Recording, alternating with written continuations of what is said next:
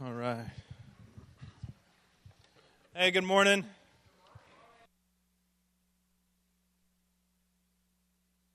For some of you responding.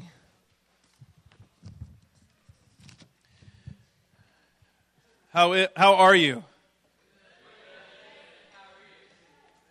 I'm doing very well. Thank you for asking. I appreciate the conversation. Hey, we'll be in Acts chapter 14 this morning. So if you will start to open there, that would be beneficial. Well, I've missed you guys, and it's really good to be back with you. When Dave asked if I would do this, I was really excited because I really like to see y'all.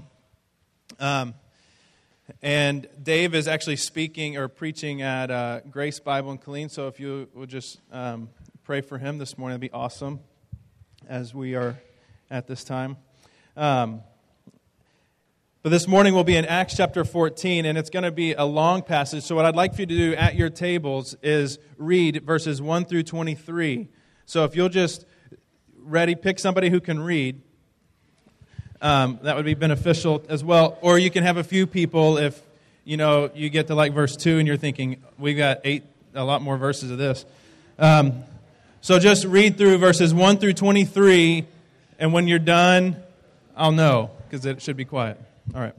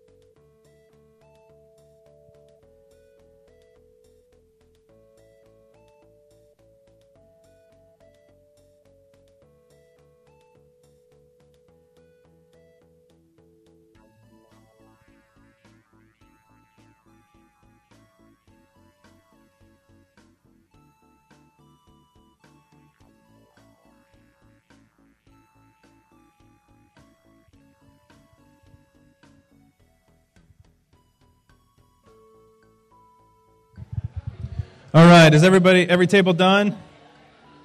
This would be a yes. Re-engage. Starting now. All right, so you read verses 1 through 23, correct? Of Acts chapter 14, right? Okay, good. That means we're on the same page. So a few things stand out to me in this passage. One of the things that I really think about, and as I read this week, and really, can I just be honest, this is a really difficult passage for me because it really speaks to the heart of what it really looks like to be all in. It speaks to the heart of what it looks like to say, Jesus, I am all yours. Right? I mean, the songs that we were just singing come from this place where we say, Jesus, we are completely available to you for whatever. And I think in our culture, in our context, this is a difficult passage because what we think of when we think of following Jesus is usually what? Going to church. Life working out okay, right? If you follow Jesus, then your plans will be made well, right? You'll have a better life.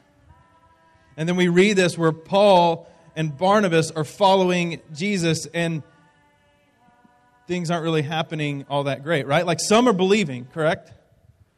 Like some people say, I believe what you're saying and I think that this is true and so I will follow that. I will be available to that. I'm putting my faith in Christ. But then there were some that didn't. And what did those people do? They're like, hey, you know what? You believe what you want to. We'll believe what we want to. We'll coexist and be happy. There's strength in diversity. Now, that would be what our culture does. What does this culture do? They say, I don't agree with what you're teaching, and so what shall we do? Let's stone you. That's a good way to solve a problem. We'll just beat you brutally until you die and move on. That's not a good way to solve your problem. I'm just kidding about that. Don't do that. Okay? Just that this is being recorded, so I want to make sure that I wasn't promoting violence or anybody could mistake that, okay? So what I'm saying is in this culture what they did is they didn't believe, and so since they disagreed so strongly, they said, we want to end this so that nobody else will believe either. Now, did you notice that Paul and Barnabas traveled around? They went to different places, right? Yes? Traveled around. One of the things that took place is they went a long way. They went over 100 miles walking. How many of you like to do that? There's one, like halfway. There's another one. These people walked. Now, they're so convinced of the truth that they walked around this long way. Now, the other thing that sticks out to me in this passage at the end, it says that the people who didn't believe, that there were a group of them that followed them over 100 miles. Like, that's hatred, right? That's just, it's not that, like, we don't like you, we don't like what you're teaching. It's we hate you, and so we're going to follow you for 100 miles. Can you imagine? Not only do they follow them, but then they try to stir up the crowd against them, and they're somewhat successful because the stoning actually takes place, and they stone Paul so significantly, so severely that they think he's dead. They just drag him out. They're like, yeah, he's dead. So they leave. And he wasn't really dead. He just looked dead. He was playing dead. No, I'm kidding. It wasn't a game. It was really beaten severely. And the believers that were there, who probably watched the stoning happen, circle around him. And what's implied in the passage is that they didn't just circle and be like, all right, let's pick a new leader. They circled and they prayed. Now here's what, did this little thing stick out to you where it says, so he gets up, goes back into the town, and then a day later continues on. How many of you, after working out hard, don't want to move the next day? Yeah, me too.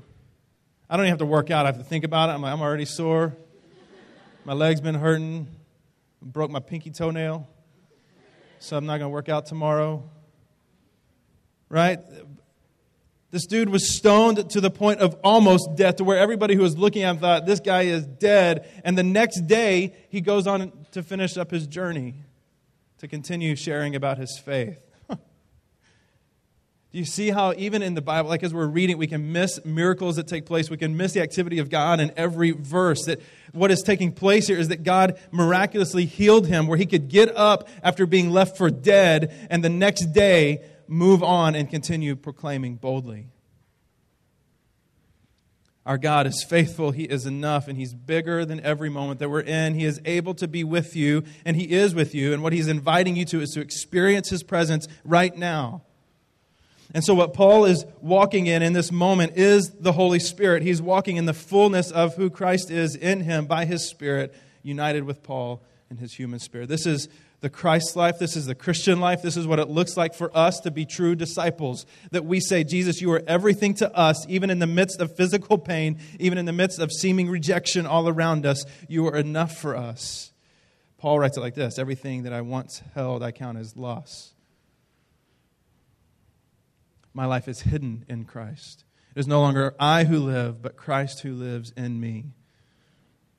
This is the reality that Paul and Barnabas walked in. And this is the reality that we are invited to walk in as well. Can you imagine sharing your faith and not just being made fun of, but being beaten because of it, being persecuted because of it?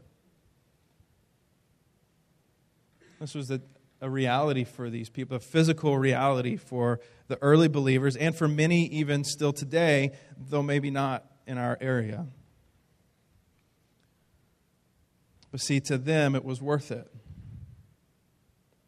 So I ask you, what is worth it in your life for that? Is there anything in your life that's worth facing that kind of rejection, that's worth facing that kind of physical pain, that's worth facing that kind of life? Is there anything in your life that's worth it? I was reading 2 weeks ago about a brand. Some of you may know of Apple. Any of you know that brand? Apple, Mac, iPhone. That actually, at the sound of their name, it stirs up inside people the same emotions as religion.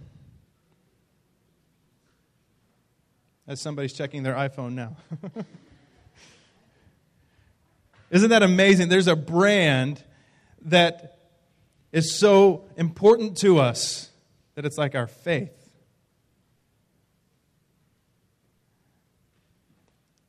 Now, there are a lot of things that you can get made fun of for. There are a lot of things you can get accused of. There are a lot of things that you can get, kind of rejected because of. But is there anything worth it?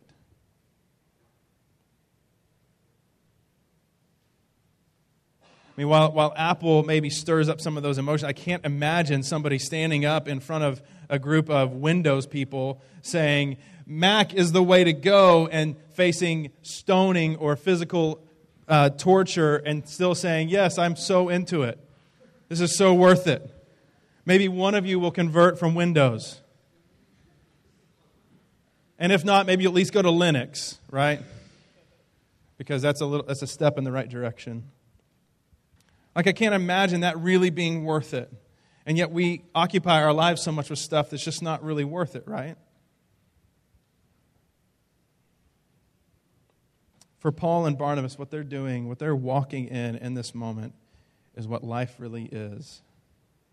Is that they have so identified themselves with Christ, that they have been co-crucified with Him and co-raised up with Him, so that the life they now live is no longer their own, but it is Christ Himself living in them, living through them, so that the life they experience is Christ's life that is bigger than your physical pain, that is bigger than whatever rejection you may feel. In fact, here's what I think happens. They actually see what's taking place, and instead of saying, you have rejected me, they walk in the truth that they are rejecting Christ, because their life is hidden with Christ.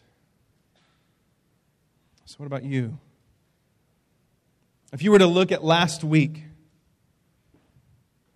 do you walk in the reality that your life is hidden with Christ, that you have been co-crucified with Him, co-risen with Him, so that you're co-heirs with Him, so that you are sharing His life right now as He lives in you?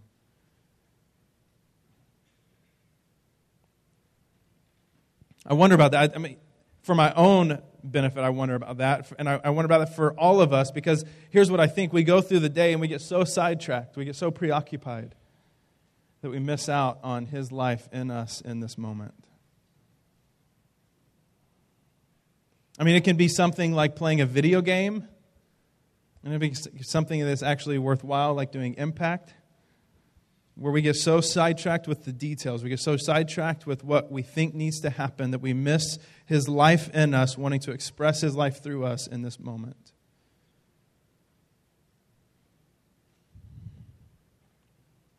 What about with school? When you go back to school, I know some of you cringe at that right now. Some of you are different and actually get excited about that. But when you go back to school, what is the first thought you have going when you wake up in the morning? When you go to your to football or soccer or band or whatever club you're in, what is the first thought you have? Are you going because you want to increase your resume, or you want to make your application to college look better? Are you going because Christ He is walking with you, through you to this place so that He can share His life with those around you? Can you imagine playing a sport in Him? You would score so many touchdowns. I'm kidding. In fact, that mindset is dangerous, because there's actually a receiver for the Buffalo Bills who dropped a ball in this game-winning. If he had caught it, he would have won. Instead, they lose. And he says, God, how could you forsake me like this? I've given you all the credit. Now I'm done with you because you let me drop that ball. See, that's dangerous. That's not really what this is, right? God, I'm sharing your faith, but these people want to kill me, so I guess I'm done. No, they are so convinced that this is true. That doesn't matter what happens to them physically. They are all in. They are available. They are filled with the Holy Spirit as they are surrendered to Him, trusting Him to be enough in every moment, even in the midst of physical pain. Do you see what we're getting to here? Even when your circumstances don't turn out right, do you really believe He's enough for you, that you can trust Him with your life? This is difficult, isn't it? I mean, it's difficult for me. There's a distinction that they make here between believers and disciples, and what they're saying is that the disciples are the ones who walk completely surrendered, completely dependent, completely available to the one who is their life. They have exchanged everything that they held on to, everything that they worked for in their life, everything that they thought was valuable. They exchanged it all for Christ, because in light of Him, everything else is nothing. That's what a disciple is. And I wonder about you and me is, have we walked that same path? Of finding in Him our everything, that in light of Him, everything else is nothing. Apart from Him, everything else is meaningless, is nothing, has no value to us. But in Him, everything has value. Everything has meaning. So no matter what you are doing, as we walk in the mindset we are available and surrendered to Him, that He is moving us, and we see what it looks like to be a disciple. We see His life in this moment. And we say that whatever happens to us is worth it. Because He's worth it. Because He's my life. I've got nothing else. I've got no one else.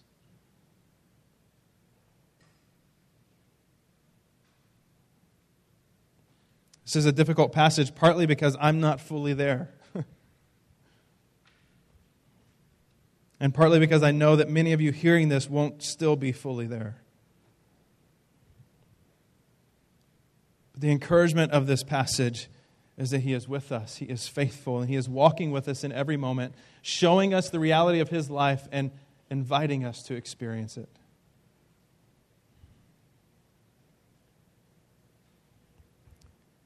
See, here's something that's amazing as well. When Paul and Barnabas are on their missionary journey here, this is not just like they're going on a mission trip. This is their life. This is their lifestyle. This is how they spend their life. And they get to the end, and then they circle back. Did you notice that? They went back to every place they had just been and every place they'd been kicked out of. Can you imagine? And it says this is what they did. On their way out, They go to the synagogue and they proclaim boldly and loudly the power of Christ and the reality of His life and Him being the Messiah. On the way back, they go to those who have become believers and encourage them. I think that's such a powerful picture for us, because what it looks like is they're risking their lives so that the people that are now believing in Christ will see that He really is worth it. I mean, can you imagine? You're sitting there and you're listening, and something inside you is stirring as they proclaim boldly the reality of Jesus. And you're saying, yes, I think this is true. And then they leave because they're about to be killed. You say, oh, that sounds so true, though. Can you imagine opening your door and seeing them back? And them saying, this is true. Everything that I've shared with you, I'm experiencing. Everything that I've shared with you, God is walking me in so that I know that what I'm teaching is true. And what I've taught you is true. He's enough. He actually is the life. So everything else apart from it is a fake life. And you and I spend our lives in fake life. Right? We think that being athletic and getting a scholarship and maybe even hopefully being a pro will give us the life we've longed for. We think that finding the right person and making sure that everything works out just right will give us the life we're longing for. We think that getting enough A's on our report card will give us the life we long for. We think that going to the school that we choose will give us the life we long for. And it won't. Whatever you have planned this summer, do you see that apart from Christ, there is nothing in it? Whatever you did last night, do you see that apart from Christ, there is nothing in it? Whether you remember last night or not. Do you see that in Christ, everything becomes meaningful? Do you see what He does in us as He says, I am your life, and I exist in you to live through you so that you experience my life, and my life is expressed through you to the world around you. But we have to start with Him. In chapter 13, at the very end, it says that they were filled with joy and the Holy Spirit. And that's the context that they go on in chapter 14. What you just read was not Paul and Barnabas. In fact, this is the mistake we often make. We see people do stuff and we think, what incredible people. I wish we could be like them. Right? And yet Paul and Barnabas, we get to see a picture of what this really looks like. They're in this place, is it Lystra? It's Lycaonia. And the people see them heal this crippled man, right? And how do they respond to that? How does the crowd respond to what they see Paul and Barnabas do? Go ahead and tell me. They think they're gods. Like they get part of it right. Like God has come down to us in human form. Like, yeah, that's Jesus, right? But they were way misguided. They're like, this is Zeus and Hermes. Can you imagine? You're like sitting there preaching Jesus, and people are like, you are Zeus. This is awesome. We've been waiting for you, Hermes. In my mind, I think there was a little crab walking by. Like, that's a hermit crab. Because that sounds like Hermes. Yeah, it made sense in my mind. Anyway, that's where my mind went. So they say, you're Zeus and Hermes. Let's worship you. Let's sacrifice. There's a priest of Zeus. I don't even know what he did except for like waste time. But there's a priest of Zeus, and he's like, you know what? This must be it. So let me go get some stuff to sacrifice to them. Paul and Barnabas, they're teaching. All of a sudden, they realize what's going on, and they're saying, wait a second. We'll take that. We're kind of hungry. But no, they didn't say that, right? They said, wait a second. You have completely missed this. We are a human, just like you. We are just a people. But the one who lives in us is different. And it's by His power and His strength and His effort as we rest in Him, that He works through us to heal this man. That's life. See, the interesting thing to me is that what these people did, they attributed this action not to Christ, but to something else, to someone else. We do the same thing. Oh, this person helped me. Oh, this person has been so kind to me. And what we miss is that it's Christ through them to us. You see how easily we can get misguided?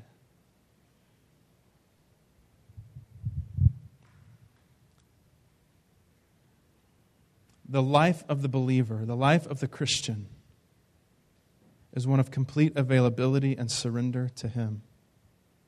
It says, in Jesus, you are our everything. We have nothing else. Our life is hidden with you. Our life is your life, as your life is ours. And so our starting point isn't what we see. Our starting point isn't what we can feel. Our starting point isn't what we can reason out. Our starting point is Christ, and we fix our eyes on Him, the author and perfecter of our faith, the one who began the work in us and is faithful to complete it. And as we walk in dependence on Him, He moves through us, showing others who He is, and showing us through others who He is. So where in your life are you attributing things to other people and not to Him? Where in your life are you actually living as if this is yours and Christ isn't? What do you have planned this week that you thought was a great idea, and you have no idea if Jesus is in that with you or not? When you wake up consistently every morning, what do you first think of? When you get ready to do something, what is your first thought? For me, most of the time, it's consumed with what I need to get done. It's consumed with, oh man, it's the morning already. I can't, for the majority of my time, it is usually my eyes are set on the things around me. When I read this passage, I see, man, there's so much more. If our eyes are set on the things around us, you know what we have? We have discouragement. We have weakness. We have rejection that we take on ourselves and we carry. And if that's you, I hope that you hear what Jesus says. Come to me, you who have worn yourself out, and you'll find rest, not just for your body, but for your soul. The life that Paul and Barnabas demonstrate here is not their own in their own strength and their own effort, but is their own in Christ. It is Christ's life in them. And they have identified themselves with Him, so much so that whatever happened to them was secondary, and the primary in their life was Christ. Is that the same for you and me? Do you live your life in the mindset that Christ is everything? Or do you still hold on to something else, saying, this really has value to me. This is where I find myself. This is where I just get the most amped. I just get the most excited because this is where my identity is. This is where my value is. This is where people know me. And Jesus is saying, I know you. I value you and I accept you. Will you see that I'm enough for you? So that we go from that place, as He moves us into the world to the things that we're in, so that He expresses His life through us, we experience His life in us, and we begin to live His life. That's the Christian life. That's the normal Christian life. It doesn't mean everything works out peachy for you. It doesn't mean success for you materially, but it does mean life for you experientially. It means that in this moment, we see that He's enough, that He's everything, that He's worth it.